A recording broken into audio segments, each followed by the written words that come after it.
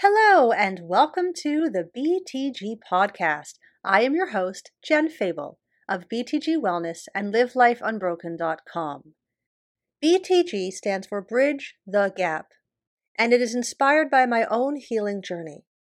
After receiving 7 different mental health diagnoses by the age of 19, I quickly realized that there was a massive gap between what I believed and understood in my head and what I truly felt in my heart. And no matter how many therapists I went to, I couldn't seem to bridge that gap until I found the tools and information that I share in my one-on-one private sessions, trainings, and right here on this podcast. My goal is to help you begin to bridge that gap by bringing you different topics related to mental, emotional, and spiritual well-being. And in case you didn't know, this podcast is recorded live during my weekly Zoom virtual healing circles. These are weekly virtual gatherings that are 100% free, and no RSVP is required. So you are welcome to come whenever you can and stay as long as you want. Each week, we open the space with a candle meditation, after which I will share with you my favorite grounding practices and lead you through a circle casting, guided meditation and breath work, followed by a soul-inspiring gratitude practice. If you are interested in learning more about how you can continue your journey and experience my virtual healing circles in real time, please visit www.btgwellness.com/circle and join my free circle membership. Of course, if you like what you hear in today's episode, please remember to leave a review and share the love by sharing this episode with your friends, family, and social network. And as always, if you have any questions, please know you can always reach out to me through my website at www.btgwellness.com or through email or social media. Enjoy the episode. Welcome to the Virtual Healing Circle with me, Jen Fable of BTG Wellness and LiveLifeUnbroken.com. And tonight we're going to talk about the Kabbalistic Tree of Life. This is part 3. We're getting a little deeper into this amazing and wonderful symbol. If you are new to the podcast, you are welcome to go back and pick up the information in the other parts 1 and 2, because everything builds on each other. And tonight we're going to talk about the Sephira that start to move inside our tangible reality. I'm really excited about that. So that's my job tonight. So why is this important? This is important because this glyph, this symbol, the Kabbalistic Tree of Life, contains immense amounts of wisdom that is designed to help you find greater balance on your healing path. There are a lot of maps that you can use to help you on your spiritual journey. All of them are wonderful. All of them are valid. I have yet to find one that contains the amount of wisdom that the Kabbalistic Tree of Life contains. This is important because learning how to tap into the power of this symbol can add some serious depth to your meditation practice and to your healing journey in general. And this is important because knowing where you are on the path helps you know what you need to adjust to bring you back to balance. Everyone yaps about shadow work and I need to find balance. But what? What do you need to balance? Where do you need to focus? Knowing you need to be in balance, knowing that you need to do shadow work, and knowing exactly which part of the shadow you need to work on can be really helpful. So we've talked in the last 2 circles about this Kabbalistic Tree of Life, which, as you will remember, is a beautiful, wonderful, powerful symbol that is embedded in the flower of life, which is a sacred geometry shape. The Kabbalistic Tree of Life describes a system of divine energy that moves the energy from the quantum field of potential, from the divine, from what is known as the Ein Sof, the infinite potential beyond, in through us and into our physical reality. Now, the Kabbalistic Tree of Life can be mapped onto the human body, but it also is a path for our life path in general, for our soul's evolution, for society's evolution, for individual communities' evolution. When I say this is multidimensional, I'm being quite serious. It works on all levels of reality. And since the flower of life continues on infinitely, every Kabbalistic Tree of Life moves and flows from one into the other. The Kabbalistic Tree of Life contains 10 spheres. They're called Sephirot, or Sephira, if you're talking about just one. And these represent the spiritual principles or divine emanations. A lot of people talk about this idea that we were made in the divine's image. What does that mean? These are said to be the 10 attributes of the divine. And when we embody these attributes in our life, then we are becoming the image of the divine in our physical reality. Each Sephira is connected to a specific color and planet and element. They're connected to astrological signs, tarot cards, the masculine, divine, feminine, chakra, body parts. So there is an incredible amount of wisdom contained in this symbol. And as I've explained before, I am giving you but the scratchiest of surfaces of the surface of this information, because this truly is a lifelong journey. Even those who have been studying the Kabbalistic tree of life for their entire life will tell you that they are still beginners in the process, because that's how much wisdom is contained in it. Now, in the past circles, we've talked about a lot of the Sephira already. You're welcome to go back and get a recap of that. So we talked about Keter. That's the crown. That is the highest we can go without having to be dead. That is the energy that is beyond, but that is accessible to us. It is that first spark, that inspiration, that idea that comes to us from this field of potential and boinks into our own existence. The first place that energy then goes is to Chokmah or Shokmah, which is wisdom. This is all about that thought, that first idea. From there, we have to go deeper and get an understanding of it. And that balance of wisdom and understanding is what creates true knowledge. When we've unlocked that knowledge, then Keter becomes reflected into what is called Da'at. Da'at is the abyss. It is the hidden Sephira. It is kind of like if you're playing Super Mario Brothers. It's the level that doesn't get unlocked until you find the golden whatever. I don't play video games. But it's a level that has to be unlocked, and it cannot be unlocked until you have balanced wisdom and understanding, left brain and right brain, masculine and feminine. When that happens, then Keter gets reflected inside of us as Da'at. It becomes knowledge of self. From the place of knowledge of self, we can then experience mercy and severity. That's Chesed and Gevurah. And when those are balanced, that creates true beauty, which exists in the heart center of the human body. That is all about the expansion of who we are. So now we're going to go a little deeper. So the top three Sephira, the Keter, Chokmah, and Bina, are called the supernal triangle. The middle ones was the ethical or the moral triangle. And the astral triangle is the one that encompasses the bottom three Sephirot. This is what defines our ability to receive. Now, these three Sephira are considered to be tactical, as their purpose is not really inherent in themselves, but it's more of a means to an end. Whereas the supernal and the ethical triangles were all about the divine, universal, intrinsic will. The astral triangle is focused more on the individual, more on how to pull that divine inspiration, pull that kindness and that justice down into our physical reality and start to move that energy and channel it. What is the most appropriate way for an individual to receive the guidance and wisdom from the universe? How can your own divinity and your own purpose be expressed? In other words, how do you want to show up in the world? That's what the astral triangle is all about. The astral triangle is made up of three Sephirot. The first one is Nitzach, which stands for victory. Now, I've explained in the past that Nitzach, being a Hebrew word, when translated to English, doesn't quite translate literally. It embodies so much more than just victory. It's about eternity. It's about perpetuity. It's about endurance. It is that force, that raw power to create. Nitzach is all about pushing through all the obstacles that stand in your way and getting what you want, damn it.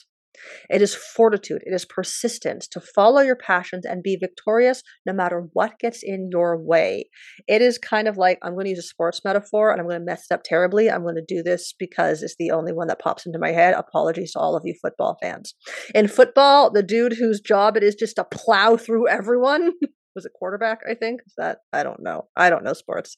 But the person whose job it is to plow through everyone at all costs just to get there and not let anything stop them no matter what, that's Nitzach. It doesn't matter what's going on around you, you keep moving forward. It's associated with your emotions and passion. It's also associated with music and dancing. It takes the beauty of the heart that is found in Tifereth, and it calls on us to move forward and take action so we can be victorious. Now, in Nitzach, we perceive things through intuition. So while it's all about that force, it is being driven by our passion, by our intuitive self, by our knowledge that this is what I want and I'm going to go after it. On the other side of the tree, we have Hod, which is the balancing point of Nitzak. Hod translates to splendor, but again, being in Hebrew, it embodies so much more than that. It's about awe, it's about wonder and majesty and glory and surrender. It's this awareness that there is something that is greater than ourselves. Whereas Nitzak is the force, Hod is the form. It's associated with the ability to surrender, to allow the obstacles to move us versus trying to push through them and conquer them, which is Nitzak. It's associated with intellectuality. It's associated with learning and ritual. Hod is actually considered to be the sphere of magic because it is where you take the idea and it is imposed by will and intellect to create something. You are using your free will to make something, but to allow it to manifest for you versus knocking everything down to get there. Now, in our own journeys, a lot of us will have a hard time in this balance point. We will get that idea, we will bring it into our reality, we will want to go forward with it, and we think that our job is to push constantly, no matter what. Hod is all about knowing that there's more than just us, that we can embody the wonder and glory of the universe and allow it to surprise us. That the universe is allowed to show up for us just as much as we show up for it.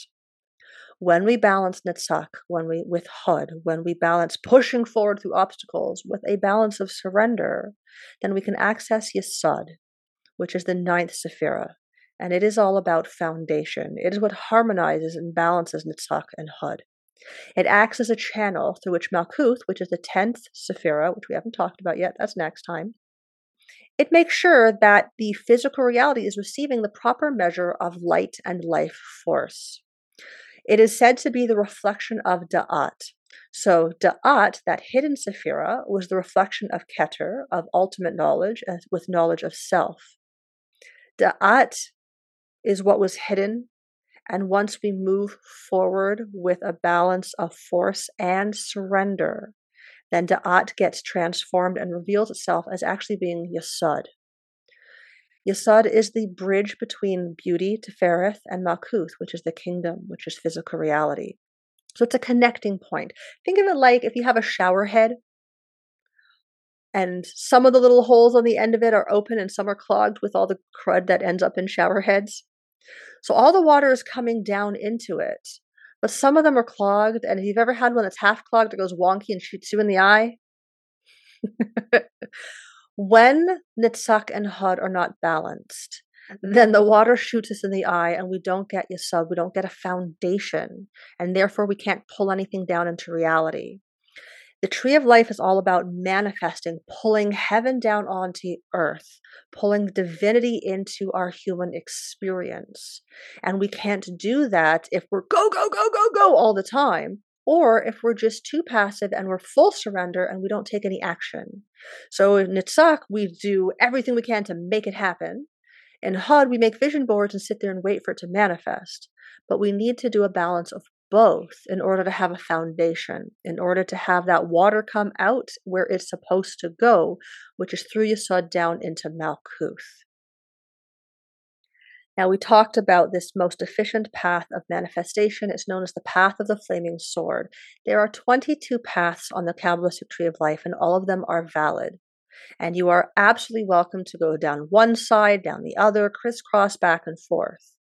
And if you want to pull something from the world of quantum potential down into your physical reality in the most efficient way possible, then this is the path you want to follow. You'll notice it doesn't go down the middle. A lot of us think that balance means staying in the middle and not exploring the opposite sides. With the Kabbalistic tree of life, you can only manifest when you have explored both. You can't unlock the balance until you know the left and the right of it, the dark and the light of it, the up and the down of it, which is why spiritual bypassing is such a problem. When you stay in the land of love and light, you don't get to explore the polarities, and therefore you cannot bring heaven down onto earth. Knowing how to manifest means knowing how to find a balance between that fire of determination with the faith of surrender.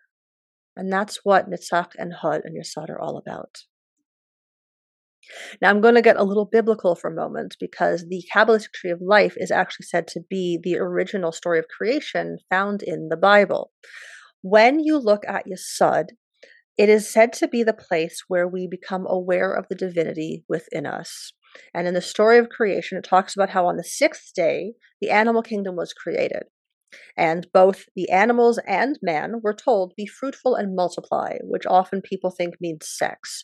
It also means to use the divine's benevolent kindness to grow and expand in God consciousness. Again, bringing heaven down onto earth. Now, whereas both animals and man were told to be fruitful and multiply, man was given one additional duty. Man was told to be fruitful, multiply, and rule over the animals and the birds and the fish. Many people think this means that we are meant to do with them as we will, even if that means cruelty. But that's not what the original intention was, according to the Kabbalistic tree of life. What it means is we are meant to be over and above them, not among them. We are meant to transcend the limited nature of Malkuth, of the kingdom, which again we're going to talk about next time, to transcend the part of us which is simply natural, transcend the part of us that is purely animalistic, and become the divine image in which we were created. The drive to do this is powered by Yesod. Yesod is said to be that reflection of Keter, of Da'at, within us. It is what allows us to know in our humanity that there is something more than us. There is that awe and splendor of Hod. There's that fire of determination of Netzach that creates a foundation for us to connect with divinity. So this is a place where we start to know the divine inside of us. So some key concepts to remember. Remember that knowing how to balance persistence with patience is key to any growth and healing journey, whether you like it or not. Remember that without this balance, the energy flow into Malkuth, which is your physical reality, is going to be too intense or too diminished, or it's going to be wonky and flow off and hit you in the eye. Valid option, wouldn't recommend it. And remember that learning the art of surrender is key to bringing heaven down onto earth. So if you're still running stories and programs at the unconscious level that surrender means weakness or obeying, then you found the part of your shadow self that you're ready to heal. And as always, I want to remind you to decide you want it more than you're afraid of it. A lot of us don't like the idea of surrender, or we don't like the idea of pushing through. And until we have learned how to balance these two energy forces, we cannot direct it and channel it into our life. In other words, we're putting all this water into a bucket that's full of holes.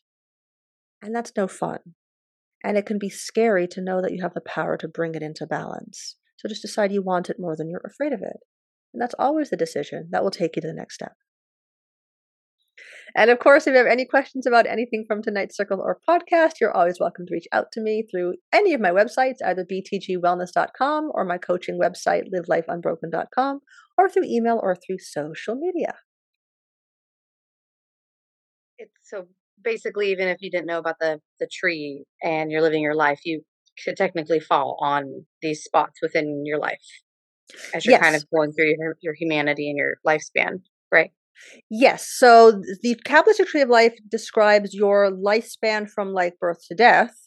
It describes your soul's journey from like soul's creation to soul's whatever. It describes the universe as a whole. It describes your body personally in every given moment.